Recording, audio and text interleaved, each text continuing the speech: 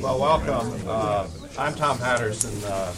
Alex Jones, the director of the Shorenstein Center, is unable to be here today, so I'm sitting in this position for Alex. And delighted by the turnout. I think 4 years ago it had been tough to fill this room with someone talking about business and the economy, but things have changed, and we're just delighted to have Matthew Bishop here. He's the American business editor, the New York bureau chief for the Economist, author of many books, just off the presses, 2010, The Road from Ruin, another book quite recent, Capitalism, and then another book, Economics A to Z,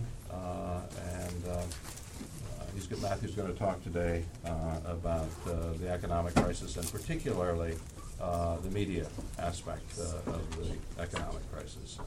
Matthew, welcome. Well, thank you. This is great so many of you turned out. I want to talk a bit about this new book. I'm actually this afternoon, later on, going to be at the Hauser Center talking about philanthrocapitalism, which is really about giving and how philanthropy can be much more effective than it has been at times in the past and can really solve some of the world's biggest problems. But this is really about the crisis we're in at the moment. And this book, How to Revive Capitalism and Put America Back on Top, The Road from Ruin, that we've just got out now, which is really the product of my own and my co-authors' reflections on what happened over the last 3 or 4 years and how we get out of this mess. I come at this story as a journalist that's been based in New York for 9 of the last 12 years. From 97 to 2002, I was the Wall Street editor for The Economist, and I was back in London as our business editor, and then came back to New York in 2005 to really oversee our business coverage across America. And the starting point of this book is the statement that on the 15th of September 2008, capitalism as we knew it ended, and that a debate ought to begin as to what we could do to improve the version that we had so that it actually works better in future. September the 15th, 2008 was the day Lehman Brothers was allowed to go bust.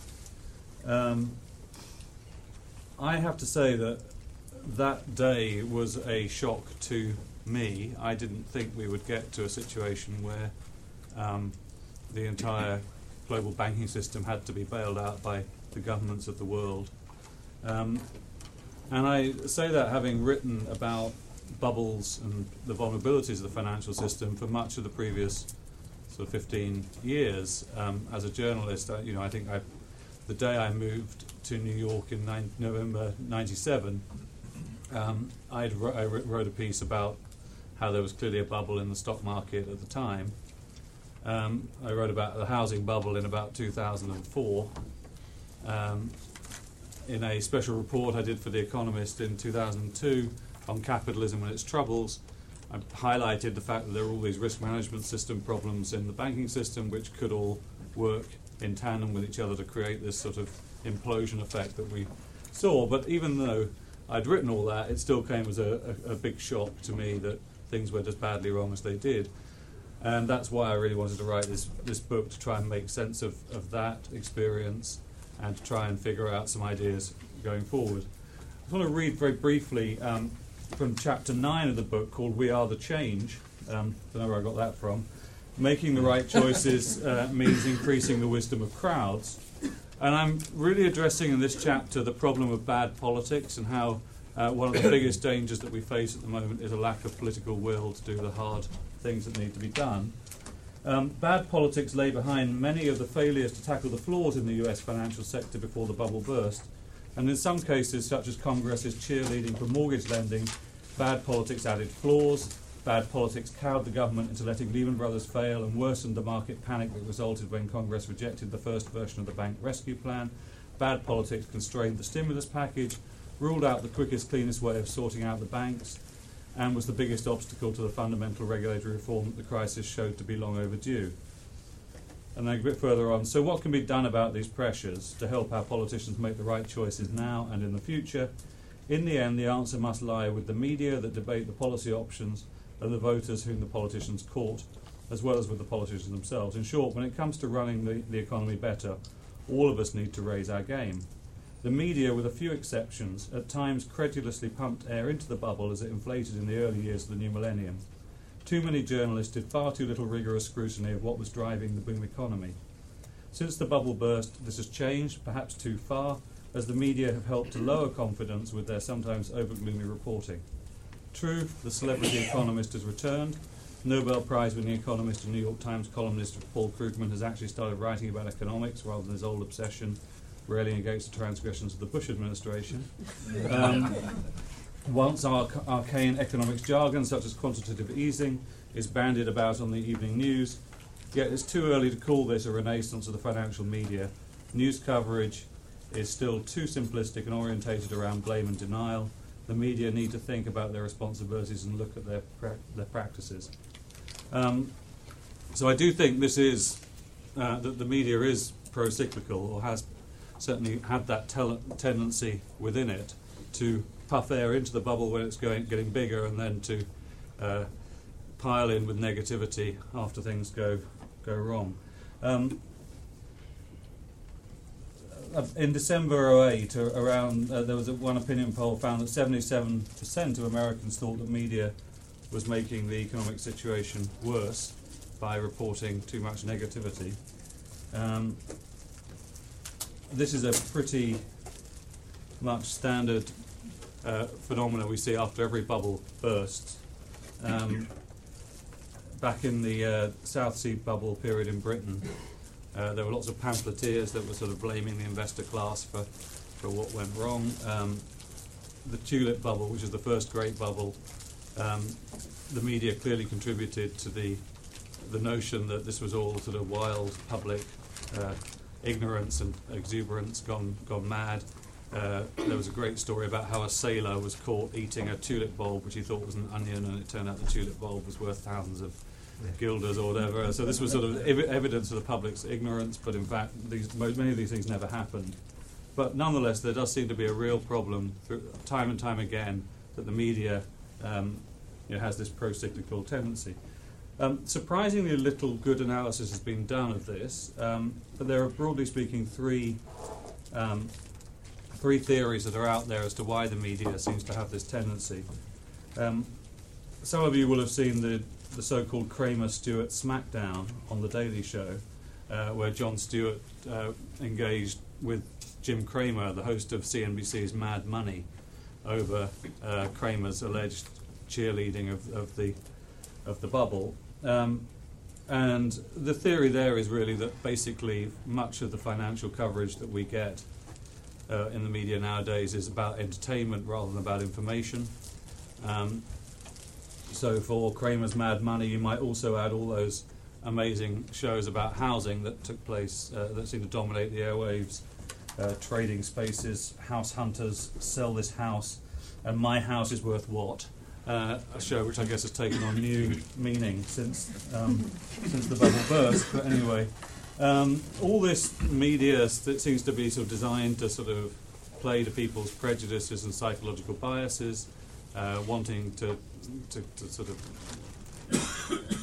extrapolate trends rather than undermine it. The second theory, which is really articulated by Bob Shiller, who is the economist who coined the phrase irrational exuberance that Greenspan used after hearing him make a presentation. Schiller's argument is that the media is largely making these mistakes because of ignorance.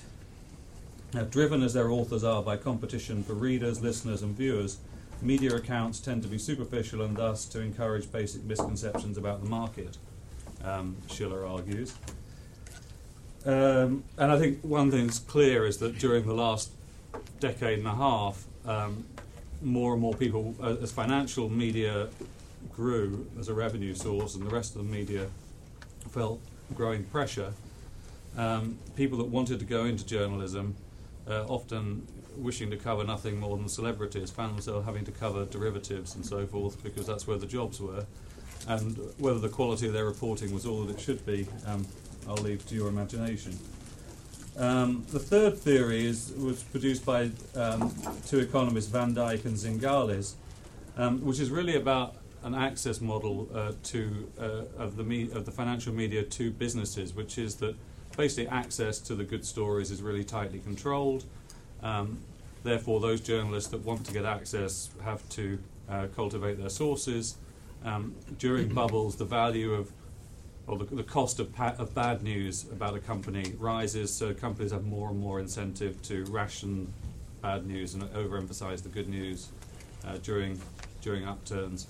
When a bubble bursts, on the other hand, access to companies matters much less to journalists, and they feel freer to say what they really think. So if we looked at, for example, the Matt Taibbi piece on Goldman Sachs in Rolling Stone last year, which I thought was a very interesting example of how a contrarian view came from outside the main media, where he called Goldman a giant squid sucking blood from the universe or something like that. And basically, a lot of journalists have been very afraid of writing about Goldman Sachs up until that point, I think, in a critical way. As soon as it was revealed that someone in Rolling Stone could do so and get away with it, everybody else piled in like in a school playground where a bully gets punched by a little guy, and suddenly everyone realizes the bully's crying, so they're going to hit him as well.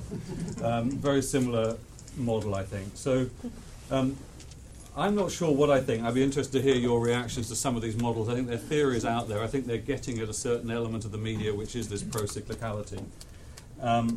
Clearly, the financial environment over the last few years and the technological changes in the media probably are worsening this tendency, because companies are spending more and more money on their public relations and their spin, at the same time as the media is more and more aware of its competitive difficulties and desperate to up ratings, to attract advertising and so forth. Firms are increasingly aware of the power they have to use their advertising budgets to put pressure on the media. At The Economist, we had an experience in the early part of this last decade where we reported a story about AIG, which said its shares were massively overvalued and there were huge risks hidden in its accounts, a story that proved out to be absolutely right. Within a day of that story appearing, as I write in the book, they cancelled all advertising with the Economist Group, which was $1 million. It was our biggest single advertiser. Fortunately, the culture of the Economist respects those Chinese walls, and that became a badge of honour for us, but it was very noticeable that no other new media outlet picked up that story, and they did continue to pick up their advertising from AIG until the point where Spitzer went after AIG, and suddenly AIG started to fall apart. There are big pressures on the media, and I'm not being critical of anyone in saying that. I think there's huge pressures out there. And then there's litigation, again, particularly for any of the media that are exposed to Britain or Europe, where we don't really have any protections of free speech that don't involve expending a lot of money in court. Ponzi, actually, the famous Ponzi. The Ponzi scheme was a famously litigious manager, but who managed to sort of postpone his being exposed for quite a while by going to court a lot. But in Britain, it's a lot worse. So what can we do about this procyclicality in the media? During the recession, the Great Depression, the New York Times used to make sure it always put a positive note in every headline, according to Floyd Norris, one of their veteran economics writers, just to make sure that it couldn't be accused of shouting fire in a burning theatre. I'm not sure you can get away with that today. An idea we float in the book is that the Fed ought to at least monitor the net bullishness of the media and publish that as data for the economy. And we in The Economist have a thing called the R-word index, which measures the number of uses of the word recession in the main media over time, which is sometimes a good leading indicator of whether there's a recession, but sometimes more of a leading indicator of what the mood of the media is rather than what's actually happening in the economy. The book makes a powerful argument, I hope if you find it powerful, that we all But essentially having a financially literate citizenry is a key to well-functioning democracies, and we worry that the financial literacy in America and certainly other parts of the world is appalling, and that no one really takes this seriously as an educational challenge. One of the things that I guess when you publish a book nowadays you have to do is to launch a campaign, and so we will be launching a campaign probably through Huffington Post to sort of really try and raise the seriousness of the debate about how we promote financial literacy as an essential ingredient of democracy. And I think ultimately the media is a place where we need to start by making sure that our journalists actually understand what they're writing about, which is, as I say, not always the case. The other thought, just to leave you with before we throw it open to discussion, is whether the business model of the media is now capable of delivering the kind of really deep, incisive reporting on the economy that's required until we get the financially literate citizenry. I think part of the media that's come under most pressure from the changing business environment, the costs, the loss of classified advertising and so forth, all the familiar trends that we've talked about with how the internet is changing the world, is investigative journalism. We have seen the creation of one specialist philanthropically funded journalism organisation, ProPublica, ironically funded by one of the worst sellers of subprime mortgages. But nonetheless, we won't dwell on that. But I wonder to what extent, ultimately, those of us that care about truth and accuracy in society need to actually recognise that this is not going to be delivered necessarily by a commercial model, and that we need to find other solutions to fund the media. I'm inherently sceptical about. I don't like that thought because, not least, I work for a commercial organisation that we feel we have very high emphasis on truth and are a profitable business. But I know we don't do as much investigative reporting maybe as would be necessary to really make sure that we were getting to the bottom of what was going on. So I wonder whether, I hope we can have a serious debate about what forms the media will have to adopt in order to make sure we get the kind of deep reporting that's needed. So thank you. There's maybe a fourth explanation for why the media sort of miss the mark so often. There have been some studies that have been done, not simply in terms of economic trends, but other trends, the trends in crime, what's happening in conflict zones, whether they're getting better, getting worse. And what these studies suggest is that the media always kind of overshoot the mark, that they're always late in getting to sort of change, right? And the argument is that these meta-narratives get embedded in reporting, and they get to be the way that journalists think about a particular situation. The economy's getting better, the economy's getting worse, crimes increasing, crimes decreasing, and the like.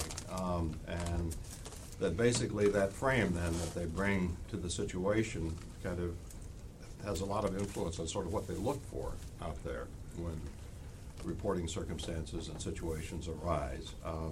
And it's not until it's obvious that they've missed the mark that they begin to kind of do the slow turn that a battleship does in the sea, and sort of then they pick up and another meta-narrative takes over. Now, if that's true, it's hard to think about how you break the pattern, right? And it's really hard to think about how you get out of that situation. What would be the kind of the big thing that would have this big, large group of people called journalists sort of somehow doing the turn more quickly and closer to the real events that are occurring? Yeah, I suppose I view that as part of the entertainment type dynamics, that in a sense, journalists, I think by nature, are contrarian people. They like to challenge, they challenge the conventional wisdom. Now the question is, to what extent does the economics of the industry now actually mean that those contrarians are being squeezed within the industry, and those that are trend followers are being raised up. And I think clearly that you can model the individual risks of people. I mean, I think one of the things that's going to come out of this crisis in general is a sense that we need to understand how institutions, whether they be financial institutions or media or other institutions, what are their internal incentive structures. And I think certainly in the pitching process to editors, increasingly, people don't want to be turned down. They want to get as many stories in the paper as possible because they're very conscious they could lose their job if they, and that people are, as Sam Zell did when he went into the Chicago Tribune, they actually counted the column inches and fired those with the lowest numbers, which, is about as bad a approach to journalism as you might want to take. I mean, you have changed the structure within the industry that favours maybe the conventional wisdom against the contrarian. And certainly the cost of funding investigative journalism with a very high probability of not discovering a story at the end of it is very high. And so if you were asked to make cuts, I imagine that the people that are most likely to be cut first off are the ones that aren't going to guarantee to fill pages. So I think I think that there is a tension there. But on the other hand, I do think that it's a bit like in the model of the economic theories that were very dominant in terms of efficient market theory and so forth in the financial markets, kind of assumed that those that had better information would always be able to drive the noise traders out of the system. And in journalism, you kind of assume that would also be the case. And there are certainly a lot of people who were presenting contrarian views to journalists during the bubble, and some of that stuff was getting published. But I think it's quite interesting that you can publish a story saying there's a bubble once or twice, but after you cut to the third or fourth time and the bubble's still getting bigger, you start to look like a bad journalist rather than an interesting contrarian one. So I just think all these different factors that ought to lead to equilibrium haven't been, and some of them may be inherently unsolvable, but I still think you can go a long way by recognising these tendencies and trying to create structures that work against them. We're going to open it up for questions, and we do privilege students, so if there's a student in here that has a question, please. I'm a student. Yeah, please. I always used to work for Merrill Lynch, which then became Bank of America and then left to come here. I think being a financial journalist is incredibly difficult for the reasons they just outlined, and that is that the markets always seem to be right. And if you keep going against the markets, people are not going to listen to you. And there were several stories out there that said that things were out of balance, and we had trouble ahead. No one quite predicted just how bad it was going to be. But I think there is an opportunity for financial reporters now, as in looking back at the crisis and looking back at the things that caused the crisis and the need for structural reform, which seems to have fallen off the political agenda to a very large degree. And when you read the general and the financial press, it's barely mentioned any longer. And when it is mentioned, it's only mentioned in the context of what's been proposed out of DC. Where do you see that? I know the Economist has done more work than most in this area, but where do you see the opportunity and the likelihood of financial journalists being able to drive the reform process going forward by looking back and doing what you do best? I think it's. One of the reasons I wrote the book was I do worry that there will be the pressures to get on with business as usual and pretend that nothing fundamental needs to change are very intense. That you have a lot of money coming out of Wall Street, and you have a lot of politicians that were asleep at the switch or took money over the years from that lobbying organisation that will want to sweep this under the carpet. I mean, I've been very intrigued to watch Hank Paulson's book tour, where so far he's been interviewed by Charlie Rose, who is obviously a very fine journalist, but also by Jeff Immelt, the head of GE, who were bailed out by Hank Paulson, by Warren Buffett, who may have been, not officially been bailed out, but certainly was brought into the process in interesting ways that were very helpful to Paulson's rescue operation. The big party in New York was hosted by Robert Rubin for Hank Paulson. So I don't know, all these interesting alliances that emerge, and I do think that the media is under enormous financial pressure at the moment. The advertising on television, the television channels that cover finance are desperate for advertising. So the idea that there's going to be a lot of really constructive debate is it's going to require journalism to dig deep and to go against maybe its short-term commercial interests. So on the other hand, I do think The Economist has managed to build a growing readership in this environment by standing up for what we believe in. So maybe there's lessons there for other organisations that actually the public that wants to engage in these issues is willing to pay a high price for journalism that delivers that. But our business model is very different from those of most other publications in that we rely much less on advertising and much more on direct payment from our own readers who really want to engage with us in the campaigns that we're engaged in. So, it's a long, rambling answer, but I think it gets to the difficulties that we're at. And my real worry, and the reason I wanted to go into it in such length in the book, was that I just feel that there are profound changes needed in the way our system works. I mean, another area that we write about is pension funds, which, to my mind, are absolutely at the heart of the problem. In that, why are pension funds that are investing all our savings for our retirement so fixated on short-term performance in the financial markets? Now, given it's still the norm for newspapers to run pages of daily share prices, and given much of the televised business media is focused on share trading, which is an activity that most economists would say to you most individuals should not really engage in, and that secondly our pension funds seem to be engaged in them far more than it makes any sense to me. How do we get that debate going about how we can make pension funds operate in the long term? A really difficult question, not least because it's quite dull to many people, but fundamentally beyond that it is actually very important. And maybe dull, difficult questions are the order of the day, and they may not sell many papers or fill the airwaves.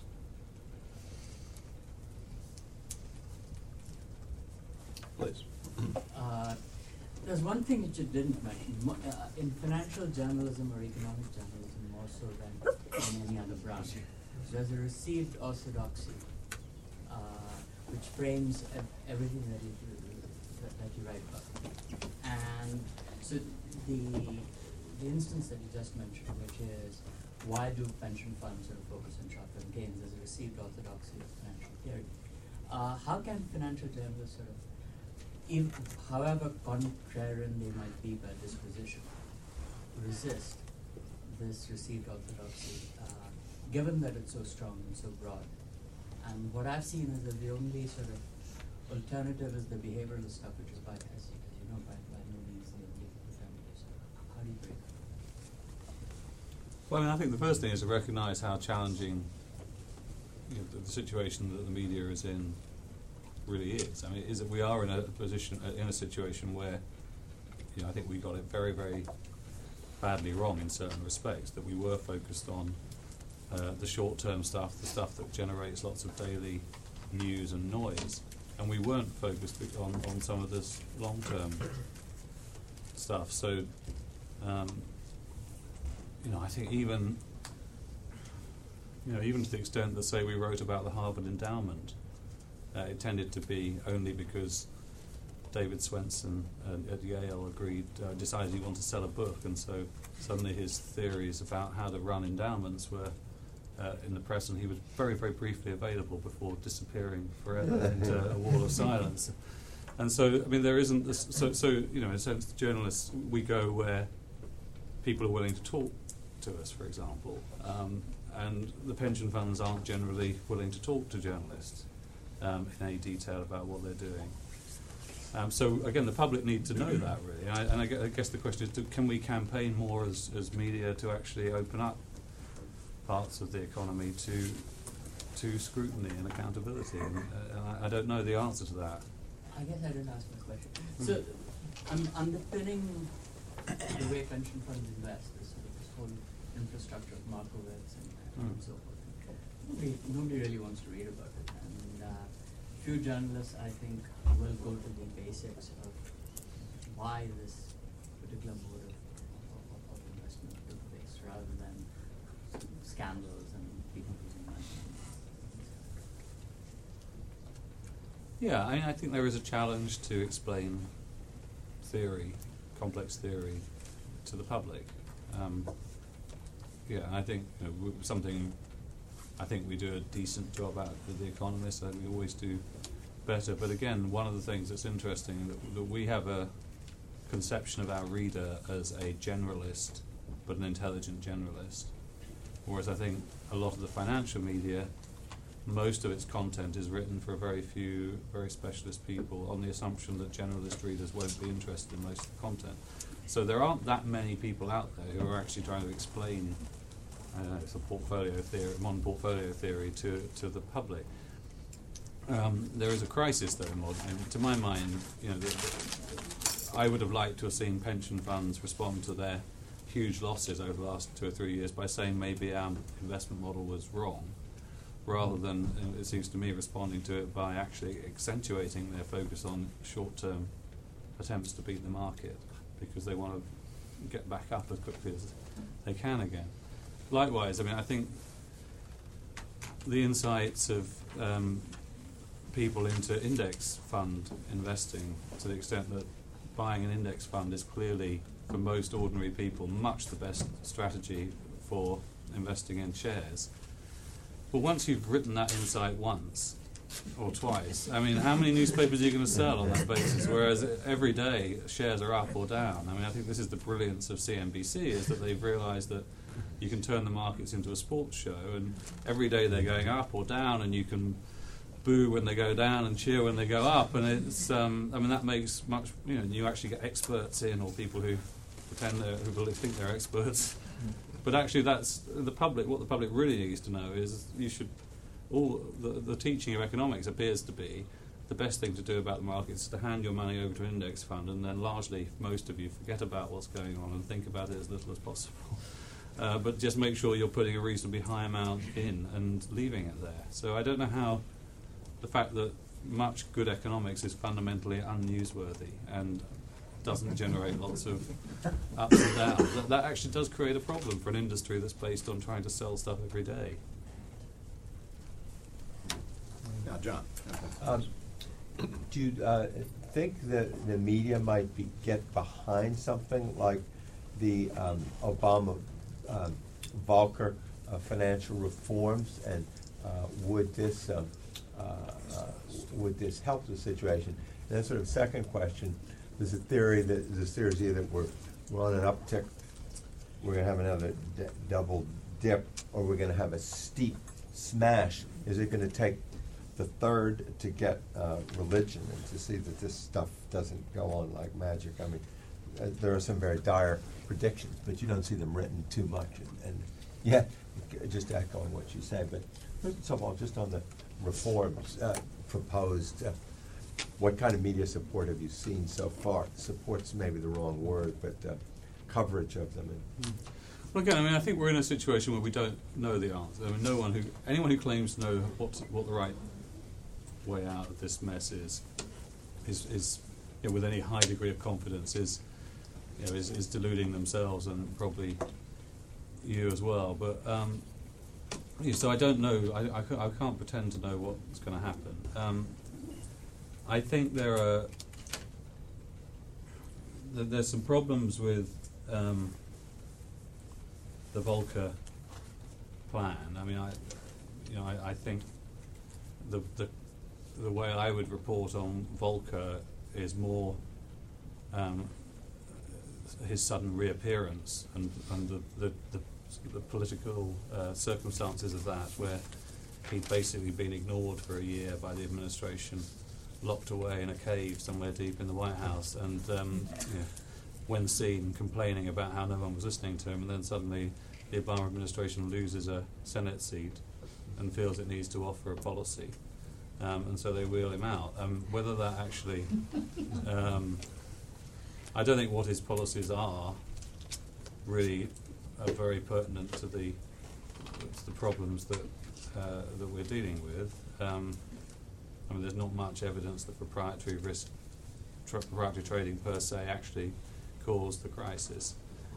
It's a bit like, I sort of view it a bit like there are two different schools that are trying to turn the clock back. Volcker's trying to turn the clock back to 1934, when the Securities Act came in after the last great crash, and then Wall Street wants to turn the clock back to 2004, when basically it could do what it liked and not think too hard about the problems out there. But actually, what we need is a new set of regulations that are that actually reflect the global economy that we're actually dealing with.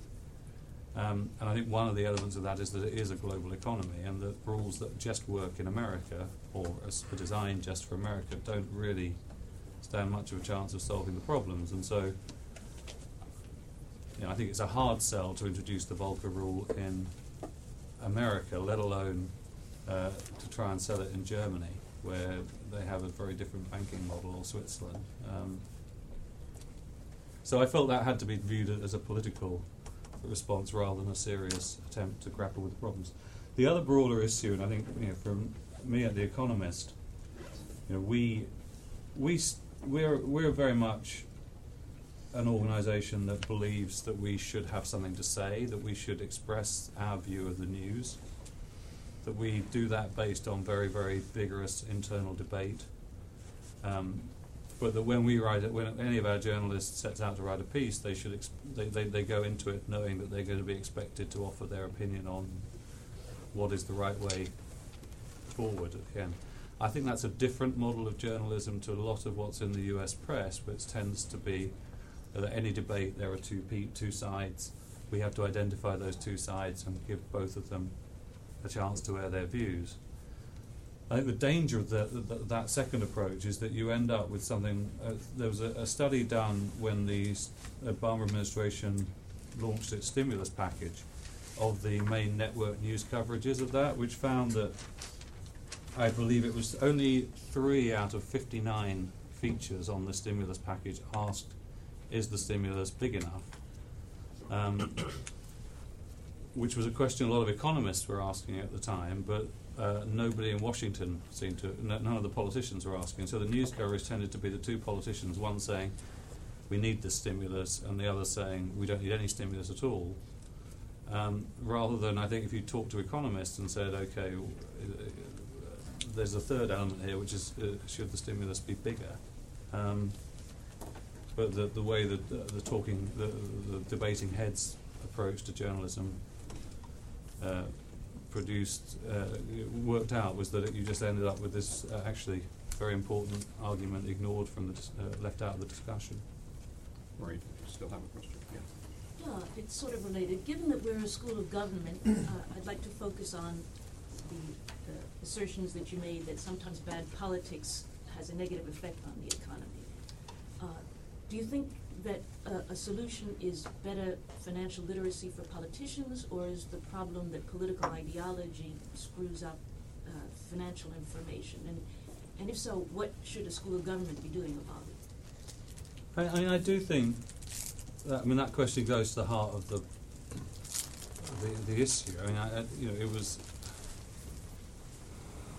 I think that in some ways you can construct a theory of why was there so little critical analysis of the deregulation proposals that came in over the past 20 years, and that would go back and say, well, somehow we allowed a very simplistic caricature of capitalism to enter the popular language and discussion that was based on some combination of Reaganism and Thatcherism and the collapse of the Soviet Union, that basically defined sort of markets as being somehow in a separate world from government altogether, rather than actually saying, well, actually markets need to have effective government to work effectively. and so as a result, people just didn't debate seriously what was going on. I mean, and what was being proposed, and almost any proposal for deregulation was accepted. But then also, I mean, how does the media cover the whole sort of lobbying and financing, the financial corruption of Washington? I mean, particularly in the light of the Supreme Court decision recently. Is that just a boring the fact is, I mean, obviously Chris Dodd received vast amounts of money from the financial services industry and is chair of the Senate Finance Committee. He received a Friends of Angelo special mortgage deal from the boss of Countrywide Mortgage Company, which makes you wonder about the quality of the politician. Obama received money when he was a senator from AIG.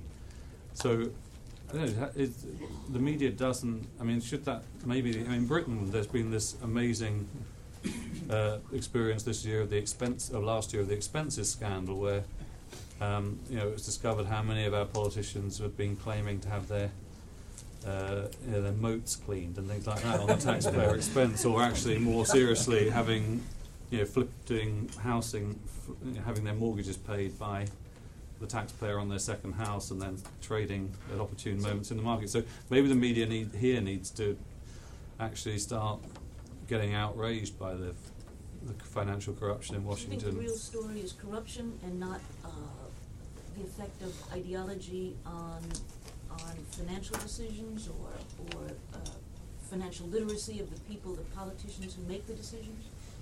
I think these things. I think there's a whole series of things that have come together in this crisis. I think partly one of the things that I blame in the book is this whole notion of the efficient market theory that and the rather simplistic caricature of the markets being good, government being bad, that has dominated our discussion for 25 years or so, and I think just was able to be used as an excuse for not having serious debate. But on the other hand, you take Fannie Mae and Freddie Mac. I think I first wrote about how they were a potential bomb in the economy in '99, and I certainly wasn't the first. The Wall Street Journal's consistently been writing about the problems that they pose. Even George Bush figured it out and tried to rein them in somewhat, but so you look in the media and you find there are stories about just quite how much those institutions have become a source of corruption within Washington and a place where politicians could find work when they were out of office. But it didn't really, for some reason, the media wasn't able to turn that into something that really touched public anger. And it may be that this crisis, I'm surprised in a way that this crisis hasn't provoked more populism and more anger. I think Washington has very effectively diverted attention towards Wall Street and away from itself. But maybe we will see the much predicted but rarely delivered anti-incumbency movement succeed this year. It remains to be seen. But I do think there are. This ought to be a huge wake-up call for the public, and it ought to be a great opportunity for a media that really was committed to truth and to changing a bad system to actually step up and write some great journalism. And I do take some encouragement from the British experience, where there has been this attack on the corrupt political class, and maybe we will see quite a lot of change in Britain. I'm already, as I say that, losing hope. But anyway. Please, sir. Do you still have a question? Yeah, I was just. Hank Paulson spoke last night here, by the way, at the forum, and I was a bit surprised. It sort of came across as a victory lap, as though it was just fantastic success. And as far as I can tell, there's just a lot of problems just still exist. They just substitute public debt for private debt, and toxic assets are to a large extent still there, and unemployment is high, and people are not hiring, etc. But my comment sort of, you mentioned the sort of possibly utility function. The financial literacy of the people would be very important to improving the ability of the media to shape policy and affect change. But it just seems to me that you mentioned so many constraints and I'm just wondering whether it's really possible to expect people to become much more financially literate. I know myself, I'm a trained economist. I'm from Switzerland, and the post office is now refusing to deliver by post the UBS annual report because it's 1,200 pages long. I go through it and I have a very difficult time understanding level 1, level 2, level 3. It's just very complicated. I suppose one of the things I want to really hammer home is that we should be regarding this as a real crisis that requires really deep reflection and deep changes. And already I am very worried that people are trying to just muddle through. So we've wasted a good and crisis. we'll waste a good crisis. And we may, as a result, get another one sooner than we'd wish. You're right. The Paulson book is extraordinary. I mean, in some ways, it's an extraordinarily candid piece of writing. I mean, there's sort of constant anecdotes about his need to vomit and his inability to sleep and his refusal to accept sleeping tablets on religious grounds and things that make you kind of realise he's quite a complex figure. His constant turning to George Bush for support and insight into the economy as well was also quite interesting reading. And it's sort of, I don't know, it does come across as a victory lap, and I do think this is part of this gathering of the clans of Wall Street and so forth. I mean, it plays very much another book that's coming out soon, the Simon Johnson book by the former, I think one of the chief economists at the IMF, which really likens what's happened in America to the standard post-banking crisis model of some of the most dysfunctional countries in the world, where basically, the oligarchs somehow end up even more in control after the crisis they caused than they were beforehand. I mean, you can sort of see how that model might apply to America. I mean, I'm not quite as cynical as that, but I can see how that case can seem quite plausible, actually. And I do think the challenge is there for the media to actually take this very, very seriously. And I think, as you say, I've listed a number of constraints and reasons to fear that, particularly with the media as financially vulnerable as it is at the moment, that its ability to be courageous is actually severely limited. What is the solution there? Well, I mean, I think this is a wealthy country. I do look to the fact that people are willing to pay quite a lot of money each week to buy The Economist as a sign, but also the fact that, I mean, the price of The Economist may seem like a lot, but it's no more than the price of a large latte.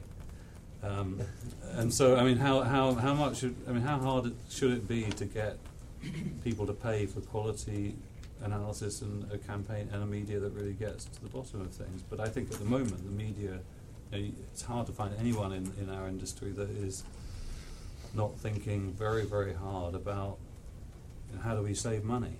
And so, I think the public needs to understand that there is a crisis here, and we need to explore ways of bringing more money in and making sure it goes to the part of the media that actually is about improving the financial literacy of our system rather than the entertainment side of it, which arguably is more pro-cyclical.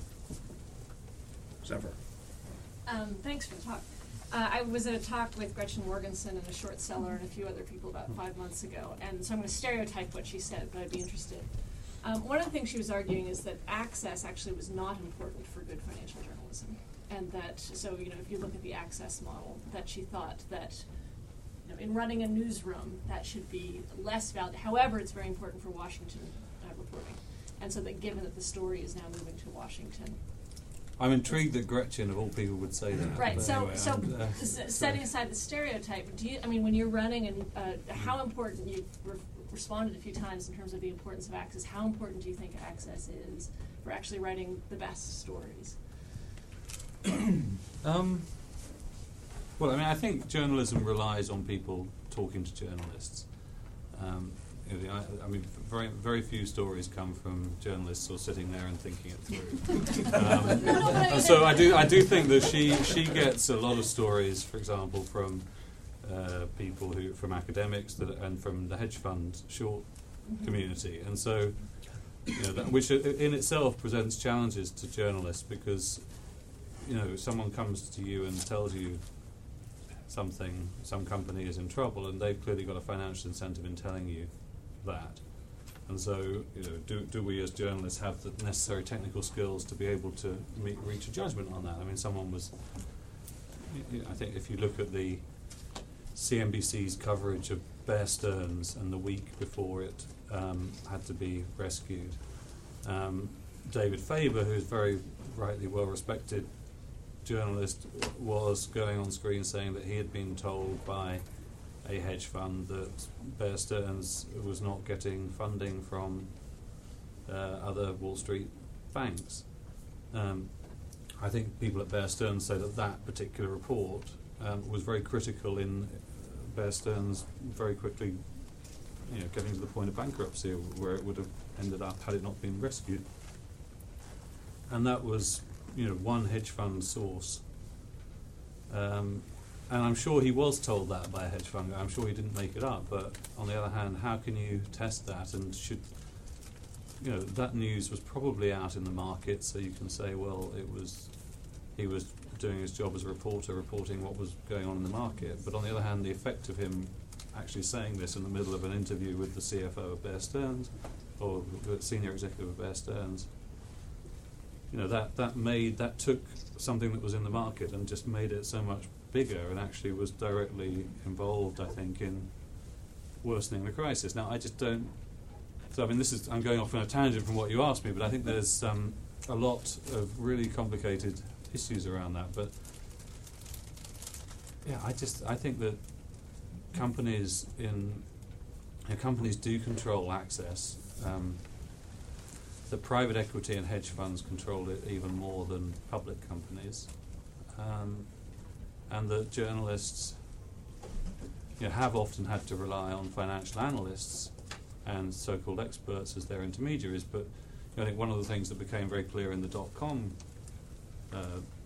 bubble was how much the analyst community had become corrupted, so the sell-side analysts. So you actually I think there was a statistic that showed that 68% of recommendations were buy, 1.4% were sell. And that was a change. In the early 1980s, it tended to be pretty even between sell and buy. And so you look at who else do journalists go to? Well, they might go to consulting firms like McKinsey or whatever, but McKinsey will only give you stuff off the record because they don't want to expose their clients. And so, again, people, I think, have to build up quite a degree of trust before they can get candor out of some of those intermediary sources. And if you're in that trusting position, there comes a point where where someone gives you stuff and you don't use it, they say, well, I'm not going to give it to you anymore. So I think there are all sorts of difficult challenges in the business world, whereas in politics, I think there is I guess the stuff with the New York Times and Iraq and Scooter Libby kind of created this image of journalists relying on no leaks and sources inside, which is clearly untrue. And there's a lot of private briefing going on and access in politics, but there is also an expectation that politicians do have a duty of explaining their actions to the public, which many in business, quite frankly, particularly the private equity world, don't feel they have any obligation to talk to the public whatsoever. And in fact, that's one of the strengths of their model, is that they don't have to tell you what they're doing. So I think I think the real challenge is how do we, given again that private equity and hedge funds, a large part of their money is coming from public pension funds, and which is our money, our retirement money. Why are our pension funds deliberately creating a structure or funding a structure that actually removes accountability to the public from the system? You mentioned in response to one of the other questions something about the media needs to become outraged or more outraged by things going on, corruption, conflict, etc.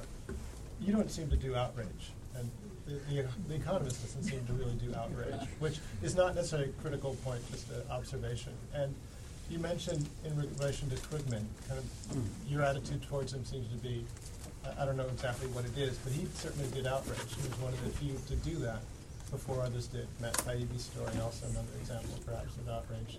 Morgenstern's work shows that too. Is there more of a place for that kind of outrage, which in a way is a kind of crusading, actually, and a place for perhaps more of a crusading form of financial journalism to get people to respond, to raise the alarm bells? I'm not sure we don't do outrage. We do it in a kind of restrained British way. We've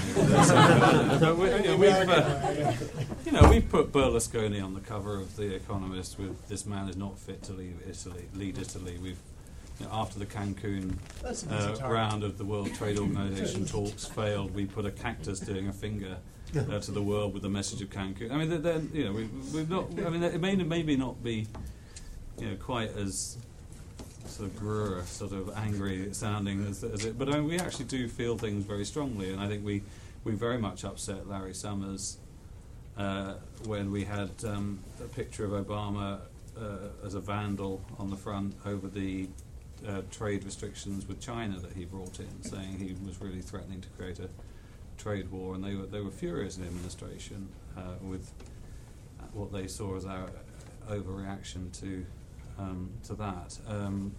And we, again, we did a cover story on how America's sex laws are far too oppressive because a lot of them are, really leading to massive injustices in terms of people's lives. And so those sorts of things, we do actually have very strong controversial opinions. Maybe just our tone doesn't convey that. That passion, and I think what we liked. I mean, we try to be rational in our anger, and so I do think that we're very conscious that after bubbles and crashes, you tend to get a lot of scapegoating. You tend to get a lot of blame game, and so we don't want to indulge in that. And I think you look at some of the stuff about bonuses on Wall Street, which is clearly a deflection strategy by the politicians and not a serious discussion at all. And so we don't want to engage in that. But we do feel, in many ways, I feel personally hugely let down by the leadership of Wall Street. And I do think it's kind of a fascinating sight to see Goldman Sachs just completely, which is after all made up of many of the greatest people in the finest products of the American and global education system, unable to cope with the fact that the world that they're in has changed, and unable to engage in a dialogue with that world. I mean, it's kind of interesting. And Goldman Sachs? Yeah, I think so. I mean, I think they're this is a group of people who are just outstanding in everything that they've done in their lives. And they cannot understand why everyone hates them all of a sudden, and it's kind of really interesting. I feel both sympathy. I feel sympathy, but also anger towards them, because they had an opportunity to actually articulate a different view of Wall Street to the world a year ago, which they've missed. They could have actually. But how could they articulate a different view when what they are represents so much of what is the problem? Well, that's the. But I do think they could have recognised. Why should they? So they, as a company, they still deny that they would have gone bust, and they still deny that they were bailed out by the government, which, I think is just wrong. And had they actually accepted that, I think a number of steps would have followed from it. Like they would have said, well, we should give away a lot of our money this year because we've made that money because the taxpayer has come to the rescue, but they are incapable of seeing that their own success is not the result of their own genius, and so it's kind of it's a very interesting story, and it's interesting. We debated internally at The Economist, why did we not write the story that Rolling Stone wrote? Why is that? And actually, you look at the Rolling Stone story, and it's it isn't a very good piece of journalism. I mean, this is the difficulty. It's not, but it was very good in that it was viscerally a great piece of journalism because it just said what needed to be said. But it's the individual paragraphs of the story. I mean, there's just a lot of stuff that wouldn't get through our editing process. But there's a question which gets back to your question. Well, why did we not? Why did it take an outsider writing for a Rolling Stone magazine to actually say what all the journalists who've been covering Wall Street for years should have said? But maybe, I mean, is the answer in, I mean, Matt Taibbi probably wouldn't use the word outstanding in relation to Goldman Sachs, except for his description of kind of the degree to which it was a major player in bringing down the global financial system. And right, and I don't think they were. I mean, I think that they weren't. I mean, the irony with Goldman Sachs is that they're probably now in the firing line more because of how they behaved since the collapse than how they behaved before. I mean, they did obviously. They were part of. They probably did sell some of the worst subprime mortgage products, but as securities. But on the other hand, their risk management systems were much better than most of those that got caught in the sort of vortex when it all went wrong. So they weren't as badly run as Lehman Brothers or Bank of America or Merrill Lynch. And so, I mean, again, we're getting into this. Becomes quite a complicated story. But I think that on the substance of what he wrote, and it'll be interesting because I mean, I'm one of the judges of the Loeb Awards, which is for financial business journalism. I mean, I imagine that we will have to that article will be submitted, and I'd be amazed if we didn't get to consider it on the shortlist. Whether we could claim that, whether you could award a prize to a piece that has so many factual issues in it, and yet clearly changed the whole way the media has covered the preeminent financial firm of our age is going to be a very interesting challenge for us as judges, I think. Well, we've come to the 1 o'clock hour, and Matthew Bishop, thank you so much.